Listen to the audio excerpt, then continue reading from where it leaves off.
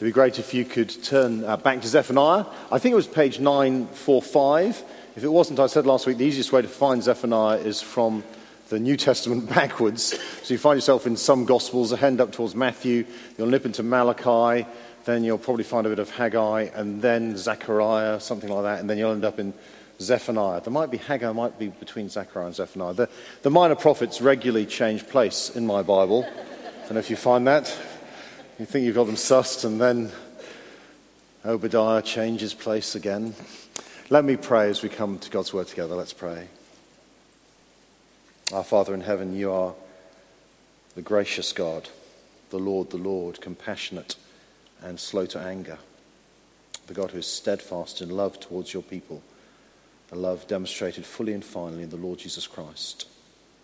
And so as we come to your word again, your word of challenge, your word about judgment, we pray that we would not forget who you are, and that like a loving father speaking to his children, we would respond knowing that you only want the best for us, and that therefore by the power of your Spirit you'd be transforming us into the people you'd have us be, for Jesus' name's sake. Amen. Now, how do you respond to being rebuked, to being told off? I guess most of us hate that experience, don't they, of someone challenging us. And in my book, it's even worse when the person's right. Yeah, when you haven't got a leg to stand on. You know, when someone you love, a mate, a friend, they just take you aside and they say, look, Daff, you really shouldn't have done that. And there's that, I think it's a tangible, really emotional experience of thinking, am I going to admit it or not? There's a fight, and sometimes it's accompanied by real physical pain. You sort of feel the guilt, the shame, the fear, the anguish, the anger, your self-righteousness all at once. And you have a moment of decision, don't you? There's always a moment of decision. You might know this if you've been married. There's always that moment of decision. You've set off on the argument. And after a couple of moments, you've realized they're right and you're wrong. And you're faced with that decision. Do you admit it? Or do you just keep going for it and hope that you'll wear them down by attrition and they'll just give in? So how do you respond to being rebuked? To someone taking you aside and saying, no, actually, you've got to change that. Because last week we saw in Zephaniah chapter 1 that the Lord God had a word of rebuke, a word of correction for his people. It was a stark warning to a complacent people. It was a warning that they needed. And I think I said last week it was a warning that we needed. Because Judah in the day of the prophet Zephaniah, I think is remarkably like the church in the West today. A place of comfort. A place that didn't really think that God was going to do anything exceptional in the future, one way or another. A place that looked for security in their wealth and their homes. Do you remember that in Zephaniah 1? Let me read you verse 12 and 13 again. This is the Lord saying what he'll do to the city of Jerusalem in Judah. At that time I will search Jerusalem with lamps and punish those who are complacent, who are like wine left on its dregs, who think, the Lord will do nothing, either good or bad. Their wealth will be plundered, their houses demolished. Though they build houses, they will not live in them. Though they plant vineyards, they will not drink the wine. I have to say that over the last few weeks, I think I've had a similar experience without the necessarily horrifying immediate reality that Angie's had. You looked out at the world events. Yes, events that happen in some countries every single week, but have just happened in our country a little bit too close for comfort. And you think, what hope is there in the world other than the gospel? What hope is there for people other than Jesus Christ? And if Jesus Christ is the only hope in the world, therefore I need to take him a lot more seriously than I do. And I say that not, as a pastor wanting to emphasize you. I say that being honest with you. I, your pastor, need to take him a lot more seriously than I do. And then I've been challenged by God's word in Zephaniah. As I was saying last week, if this is true, if what God says here is true, then I need to take Jesus far more seriously than I do. Because I think very often, day in, day out, I live as though God's never really going to do anything particularly radically different in my lifetime. It's just going to potter on quite pleasantly in sunny Chessington till I collect the pension that you're generously paying me and serve slightly less intensely the Lord Jesus. Till I die, happily, peacefully, in my sleep. What am I going to do with the rebuke in Zephaniah that I heard last week? It's no good being complacent. Just to remind you, maybe if you weren't here last week, where we are in the history of God's people. The young King Josiah is on the throne. He's a reformer. It's probably between 638 and 628 BC. These are real events. Josiah's granddad was the evil, idolatrous Manasseh, and he was followed by the equally bad dad, Ammon. And in Manasseh's reign, the Lord had said to Judah, "You've gone too far. You are so evil, I am going to send judgment upon you." We know that happens in 596 and 586 as the Babylonians under King Nebuchadnezzar come and destroy Jerusalem. That is in the future. We know that's going to happen. I guess the first readers of Zephaniah might have known that is going to happen. They were probably reading the book after the event. And the question is, how will Zephaniah's people, the people in Jerusalem and Judah, get ready in the face of this certain judgment to come? Now we have to remember that the people Zephaniah is speaking to are the people of God. They're the people who've had God's promises over the centuries. They're the people who God has demonstrated his love to again and again. The people who he's stuck with despite their repeated rejection and rebellion. The people who he has shown faithful, steadfast love to. That's who Zephaniah is speaking to. There's judgment to come. And last week he warned that judgment was for their complacency. And this week he's going to say, what should be your response? And we've got the application first tonight. It's great. You can nod off after point one. We're going to see the application. What's your response? The second thing, the reasons why respond like that. And then thirdly, we're going to see the result in the life of Judah and ask ourselves, what will be the result for us? So here's the response. And the Lord says, gather and seek. Have a look at Zephaniah 2, verse 1. Gather together, gather yourselves together, you shameful nation. Now, I don't know if you know this, but throughout the Bible, God is actually gathering a people. It's not just about your personal relationship with God. It's about a people gathered together. And of course, in the Old Testament, that is the people of Israel descended from Abraham. And now all that's left in Zephaniah's days is the rump of the nation, the southern kingdom of Judah. And they are a shameful nation. But it's important to see that the Lord calls his people to gather together in repentance. So the Lord's gathering a people today. It's called the church. He's gathering them around his Son, the Lord Jesus Christ. In fact, the word we translate as church in our New Testament, the Greek word ecclesia, just means gathering. And that's important as we think about how we repent and we respond to God's challenge, because we do that corporately. You see, I belong to you and you belong to me. We are a gathered people. And it's about how we're going to respond. You know, the cry of the church should be the cry of the American Marines. I don't know if this is true or not. Our aim should be this: we leave no one behind. We're a gathered people. The Lord says, gather together and seek. Why? Verse 2, before the decree takes effect and that day passes like wind-blown chaff, before the Lord's fierce anger comes upon you, before the day of the Lord's wrath comes upon you. You see, the righteous anger of God is going to blow like husks on the hurricane through God's people. And the warning comes 3 times, doesn't it? Before. Gather before it's too late. It might not be very fashionable. In fact, it is decidedly unfashionable in the church to call people to respond to God in the light of his dreadful judgment to come. It's not very fashionable, but it is very biblical. And just in case you think this is some strange Stone Age idea from the Old Testament, actually the Lord Jesus tells some of the most frightening stories about the need to repent before he returns to judge. At the end of a story he tells, a parable about masters and servants, he says this, with a chilling warning for the servant who lives as though his master is never going to come back and hold him to account. Jesus says in Luke 12:46, The master of that servant will come on a day when he does not expect him, at an hour he is not aware of. He will cut him to pieces, and assign him a place with the unbelievers. Presumably he thought he was a believer, but he suffers punishment as one who isn't. Gather before it's too late. Help one another. 3 challenges, before, and in verse 3 there comes a threefold response. What are you to do when you gather? Verse 3, seek the Lord, all you humble of the land, you who do what he commands. Seek righteousness, seek humility. Perhaps you'll be sheltered on the day of the Lord's anger. Seek the Lord. You see, the starting point of returning to God, of repentance, is always relational. We seek the Lord. We come back to our God. It's always personal between us and God, because we don't just believe in a philosophy.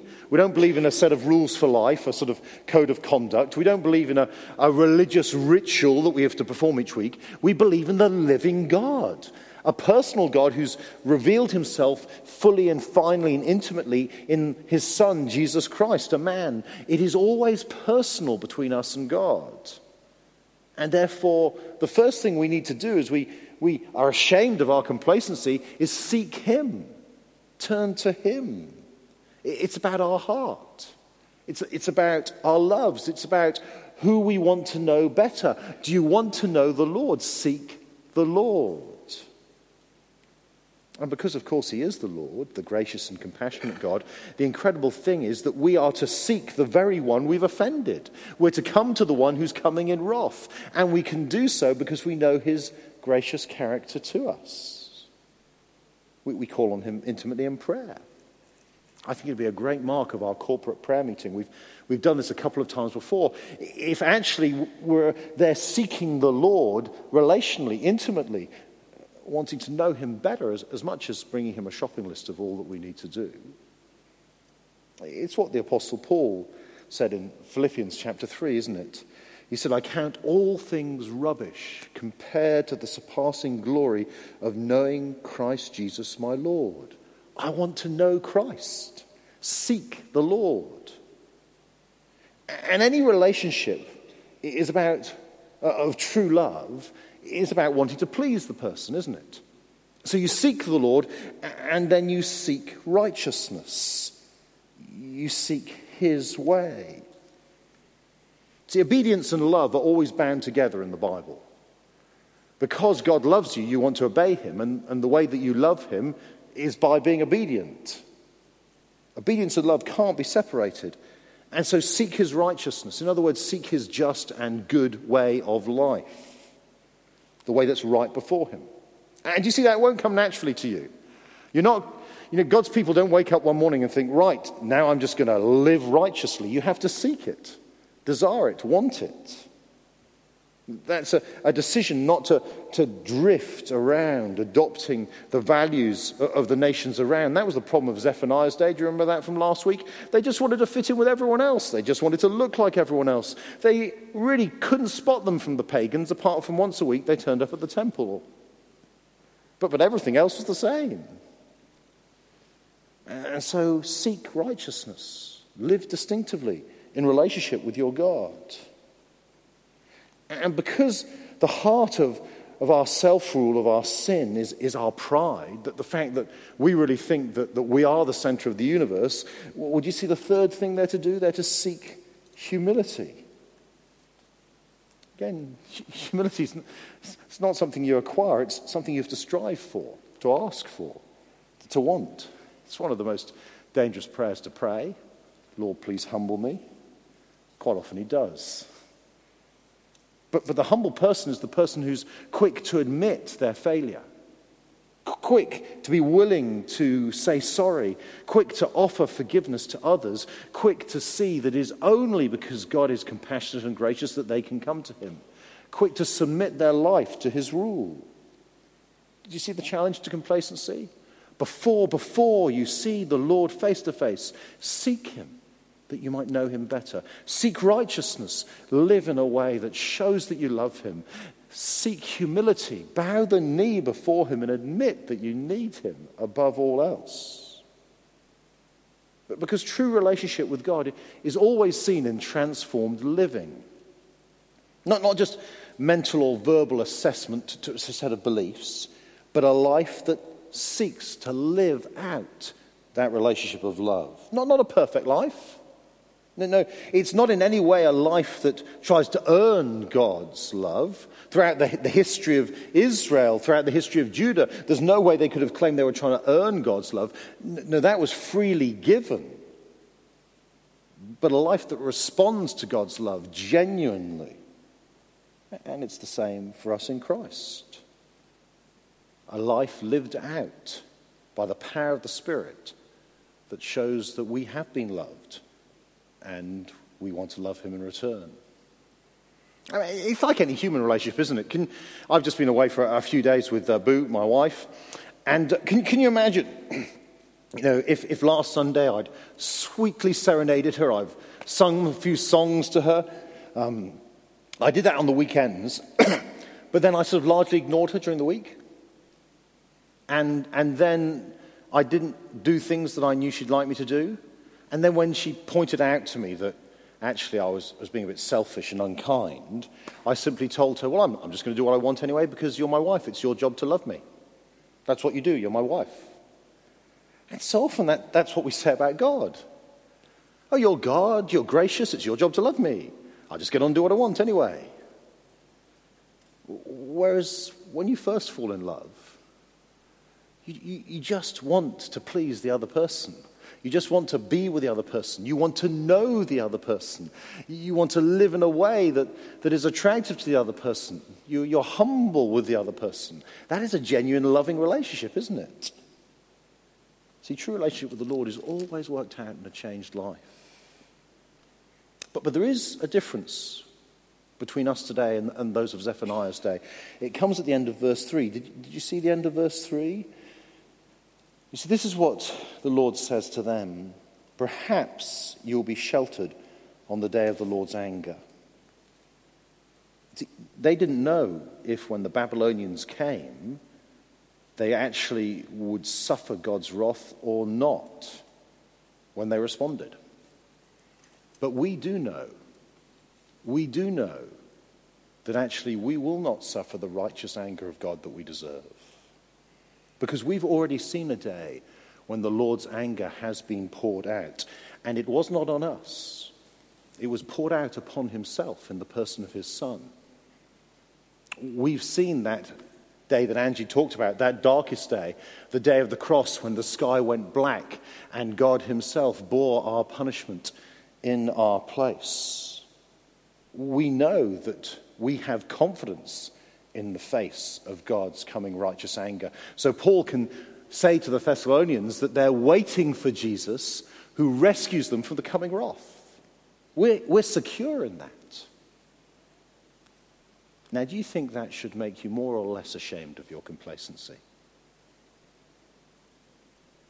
Do you think that knowledge of a certain unshakable future should mean that we seek to know the Lord less? Because, why should we bother?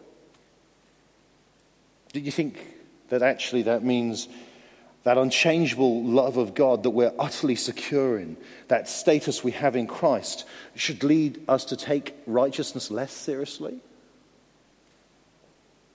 Do you think that the knowledge that all our sin has been borne on the cross, that we can look at the Son of God butchered for us in love, and that should make us less humble? Or should it mean we seek humility more day in, day out? See, how do you know you're truly amongst the Lord's people? Because daily your life is focused on his gathered people with whom you're seeking the Lord, and you're seeking to live out his righteousness, and you're seeking to live humbly as a sinner, solely saved by grace, who submits to his word. The writer of the Hebrews put something very similar in his letter. Hebrews 10 says this, Hebrews 10:23, it's on the screen behind me. He challenges the Hebrews and says, "Let us hold unswervingly to the hope we profess, for he who promised is faithful. And let us consider how we may spur one another on towards love and good deeds," or you could put seek righteousness, "not giving up meeting together as some are in the habit of doing. Gather together, but encouraging one another, and all the more as you see the day approaching. That's the heartbeat of the Christian. The person who sees the day approaching and gathers together with his brothers and sisters in Christ and says, let's go for it. There's nothing more serious than this. Seeking the Lord, spurring one another on to love and good deeds. But if you're going to do that, you've got to see what the future holds. And that's what Zephaniah does. He outlines next this glorious future. You see, that's the response. Will you gather and seek the Lord together? Here's the reason. Judgment and blessing. That's the future. Judgment and blessing. Because to enjoy a future peace, actually your enemies have to be removed. To enjoy a world of righteousness, evil has to be destroyed. That evil that Angie talked about experiencing has to be taken out of the world if the future is going to be one where we enjoy peace and safety. Now, I don't think we engage with that emotionally because we live in the place we do at the time we do. We're not living through a war. There might be some people who got the tail end of the Second World War here, but we've not lived through a war. We don't go to bed at night listening to gunfire or shells falling. We don't fall asleep wondering whether this will be the night they come and take us away to kill us. Many brothers and sisters, many Christians across the world live tonight in that experience. And they are longing for a day when they will know peace. But we don't feel that. We just presume that Chessington's going to go on for eternity. Well, we live like that anyway. But it's not. And wonderfully, the Lord has promised his people a future of peace and safety. That's what he does in verses 4 onwards in chapter 2. What he does is a tour of Judah's historic enemies. This isn't actually literal because some of these places, like Philistia, the Philistines, don't exist in Zephaniah's day. What he's doing is he's going to the west and the east and the north and the south, and he's saying, I'm going to take all your enemies out and defeat them. There's going to be judgment, but there's also blessing. So the Philistines are first in the west. Look what he says in verse 5. Woe to you who live by the sea, you Kerethite people. Woe to the law. The word of the Lord is against you, Canaan, the land of the Philistines. He says, I will destroy you, and none will be left.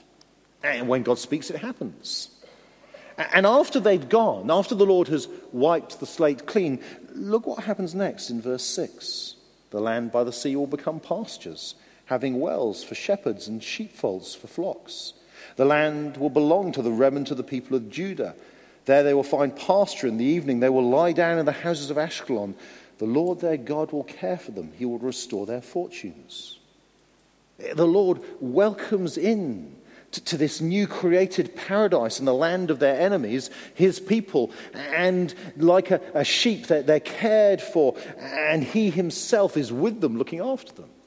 It happens again and again. There's Moab and Ammon to the east. Look at verse 8. I've heard the insults of Moab and the taunts of the Ammonites who insulted my people and made threats against their land.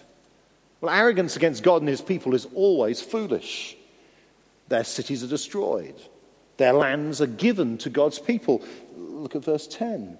This is what they will get in return for their pride, for their insulting and mocking the people of the Lord Almighty. The Lord will be awesome to them when he destroys all the gods of the earth. Distant nations will bow down to him, all of them in their own lands. There's not a false god in the world that won't be smashed. No corner of the earth where the rule of God will not be fully established. You'll turn on the news and Libya will be full of Christians. And Papua New Guinea will be full of Christians. And Australia will be full of Christians. And Iceland will be full of Christians. In fact, everyone, everywhere will be a Christian. The whole world. And then Cush to the south, it gets short shrift in verse 12. Before then, the recent enemy of God's people, Assyria, to the north feels the full force of God's wrath. Look over the page at verse 15 with me. This is the city of revelry that lived in safety. She said to herself, I am the one, and there is none besides me. What a ruin she has become, a lair for wild beasts. All who pass by her scoff and shake their fists. It's actually an ironic misquote. Some of you might recognize a famous verse from Isaiah 46. This is what the Lord said in Isaiah 46, verse 8. Remember this, keep it in mind, take it to heart, you rebels. Remember the former things, those long ago. I am God, there is no other. I am God, there is none like me. Oh, Assyria, they're not God. See, God won't be mocked. Assyria humbled, powerless. And do you know what they were? Every single empire that has stood in the face of God has gone. In fact, all human power in history comes and goes, but the Lord's will continues forever. Look back. Empires that have ruled great sections of the world, that have terrified people. The Roman Empire, Nazi Germany, the British Empire, communism in Eastern Europe. History shows us humans' purposes never stand, whereas God, his purposes never fail. And on the day Zephaniah is talking about here, all human pride is laid low. All human self-rule and arrogant dismissiveness of God is ended. The day when all the mocking and scoffing will stop. And on that day, the Lord's people will inherit a world that has been wiped clean. It's talked about in the New Testament. The day when every tongue will say, Jesus is Lord. The day when every knee will bow before him. For many, the horror of bowing the knee to the one they've rejected, who's come as their judge. For many, the beauty of bowing the knee in worship to the one who they know is their beautiful Saviour. It's the day that all God's people will be vindicated, seen to be right. Again, listen to 2 Thessalonians chapter 1 and see how similar it is. As God promises his people that they will be blessed and his enemies will be judged. And this towards the end of the New Testament. Paul says in 2 Thessalonians 1, God is just. He will pay back trouble to those who trouble you and give relief to you who are troubled, and to us as well. This will happen when the Lord Jesus is revealed from heaven in blazing fire with his powerful angels. He will punish those who do not know God and do not obey the gospel of our Lord Jesus. They'll be punished with an everlasting destruction and shut out from the presence of the Lord and from the glory of his might. On the day he comes to be glorified in his holy people and to be marveled at among all those who have believed. This includes you, because you've believed our testimony to you. Did you see what he's saying? There'll be judgment on all of God's enemies, all those who persecuted my people. And yet you'll be vindicated. You'll be seen as followers of the Lord Jesus Christ, that actually your faith was well placed. And you will glory and marvel at the Lord Jesus as he returns. Now, do you believe in that day? Did you believe in the day that Zephaniah 2 talks about? I asked the same question last week. Because it's the day when not just all the promises of God will be fulfilled, but they will be experienced. They will be felt. The day when we will know the Lord as we are known. The day when we will be as righteous as he is righteous. The day when we will be exalted from our position of humble sinners to rule over a perfected new creation with the Lord Jesus Christ himself. Now, we often live in the light of what the future holds, don't we? You know, we plan accordingly. Maybe you're planning your summer holiday now, and you think you've only got a few weeks. I put the tent up in the garden this week, not been up for 7 years, got to use it this summer. I thought I'd better put it up, check it works. We plan in the light of the future. That's a sensible thing to do. That makes sense, doesn't it? Many of you will have been talking to John Tilson over the last few weeks, since he has had his diagnosis with cancer. And many of you will know that actually the last set of news has not been good for John. And he will talk openly. That is changing the way he's thinking about his future. It's changing what his priorities are, who he wants to spend time with. Because when you have an illness that's very serious, that he knows is terminal, well, then suddenly things fall into a bit of perspective, don't they? You know we're all terminal, don't you? And we're all terminal. But actually, even more than that, history is terminal. There is a day And it's near, and we don't know when it is. And the question that Zephaniah is demanding is if this is where history is heading, if this is when it will all be over, if this is near and it could be any day, are we planning our present in the light of that certain future? Because if we are, we'll do a simple thing. We'll seek the Lord now. We'll want to know him better, because then we'll see him face to face. And we'll seek righteousness now, because then we'll be made perfect even as he is. And we'll seek humility now, because then we'll truly realize how awesome and extraordinary and gracious and loving our God is. We'll live today in the light of that day. Many of you will have heard me say before, actually, there are only 2 days in the Bible that matter. Today and the day. And the day is the day that should govern what we do today. Because the day might be tomorrow. See, will you organize your life around this glorious future? What will be your response? That's the last thing to look at briefly, the result. Because sadly, the result in Judah, well, it wasn't great. What if you saw the shock in chapter 3 and verses 1 and 2? Woe to the city of oppressors, rebellious and defiled. She obeys no one. She accepts no correction. She does not trust in the Lord. And we're thinking, this must be another pagan nation. And then at the end of verse 2, she does not draw near to her God. No, we're in Jerusalem. We're in the heart of God's people. And she won't change. She won't accept it. She won't listen to anyone who suggests she might need to change. Not even the Lord. It's his word that she's rejecting. It's a very dangerous thing to harden your heart when the Lord speaks words of warning to you.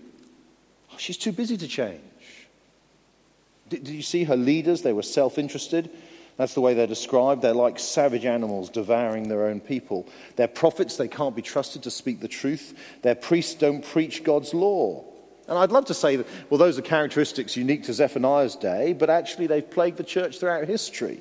They plague the church today. And God's people are supposed to mirror him, but actually their lives are in total contrast to the God they say that they love. Look at verse 5.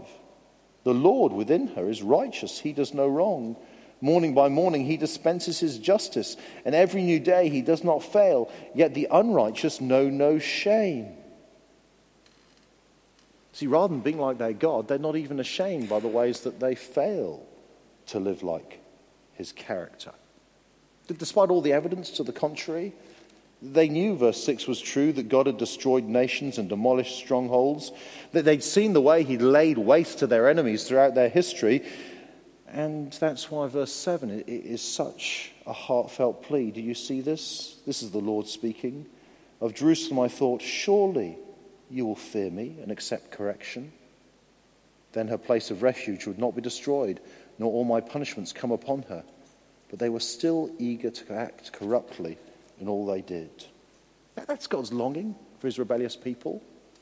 That's his purpose in giving this word of warning. Surely they'll hear me and accept correction. I mean, maybe you've been in that situation, if you're a parent, where you think, I'm sure that I've absolutely given the logical, watertight reasoning as to why my child should see that I am asking something that is entirely normal. But they don't. Surely you'll hear me and accept correction. It's why Jesus warns his followers again and again to be ready for his return. He longs that we take his word seriously. You see, God's word is the way that he convicts and corrects his chosen people. And the question is, what will we do? What will be the result of hearing his correction? Now, we could excuse ourselves. We could refuse to change. We could claim that, well, because of God's grace, we don't need to change.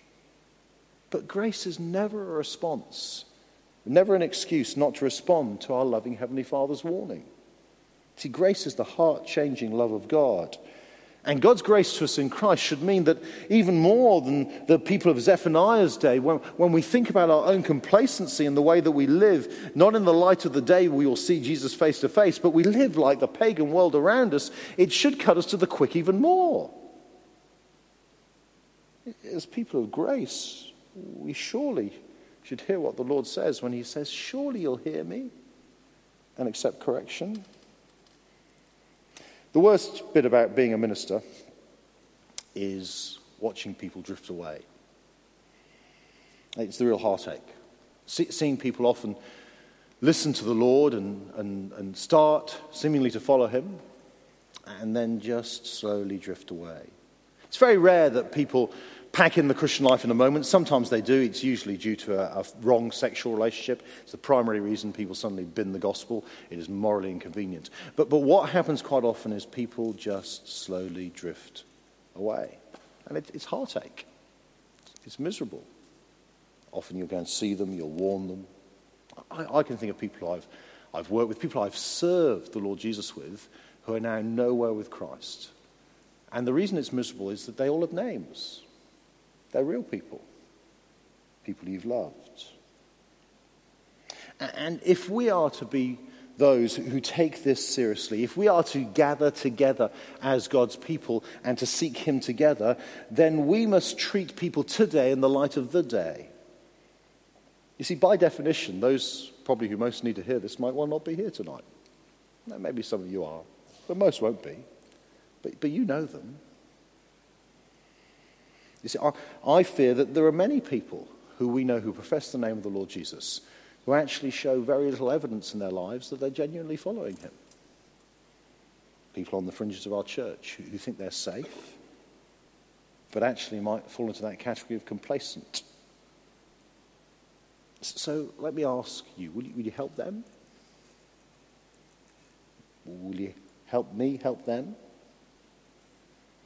And will you personally seek the Lord with me? In a world that's increasingly going to reject you for doing that? Just on the news today, Franklin Graham, the son of Billy Graham, was receiving a torrid heap of abuse. He wants to go to the Winter Gardens in Blackpool, that some of us will know well, where Big Billy preached.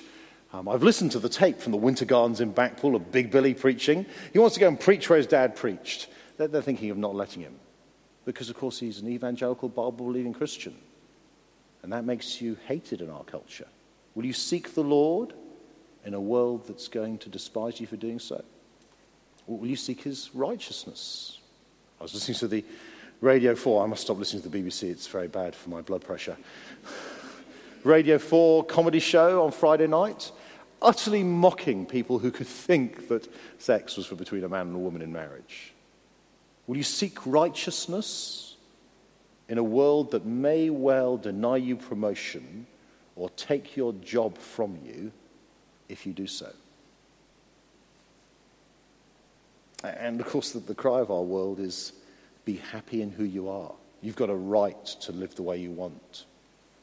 Will you seek humility in a world that tells you that guilt's an unhealthy emotion and really you just want to relax and be happy with yourself? Will you seek humility and admit you're not the person that God calls you to be, but he loves you enough to send his son to die for you despite that? Will you seek humility? Because I can tell you now, if we seek the Lord and we seek his righteousness and we seek humility, life is not going to get easier for us. But on the day, then we will see that actually we have done the right thing before our gracious God. Verse 8 is chilling, isn't it? Therefore wait for me, declares the Lord. For the day I will stand up to testify, I've decided to assemble the nations, to gather the kingdoms and pour out my wrath on them, all my fierce anger.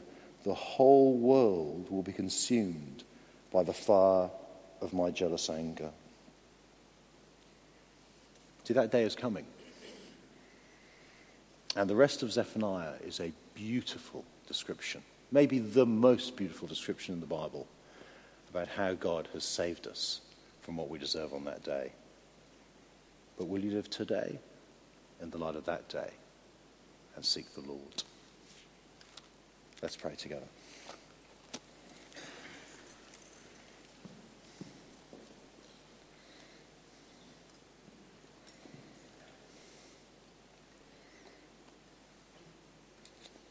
Our Father in heaven, you know how you've been doing business with me, and there have been many days this week when it's as though I hadn't heard your voice at all.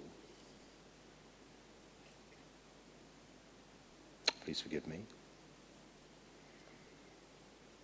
And our Father in heaven, these things are either true or untrue. Your word is either true or untrue.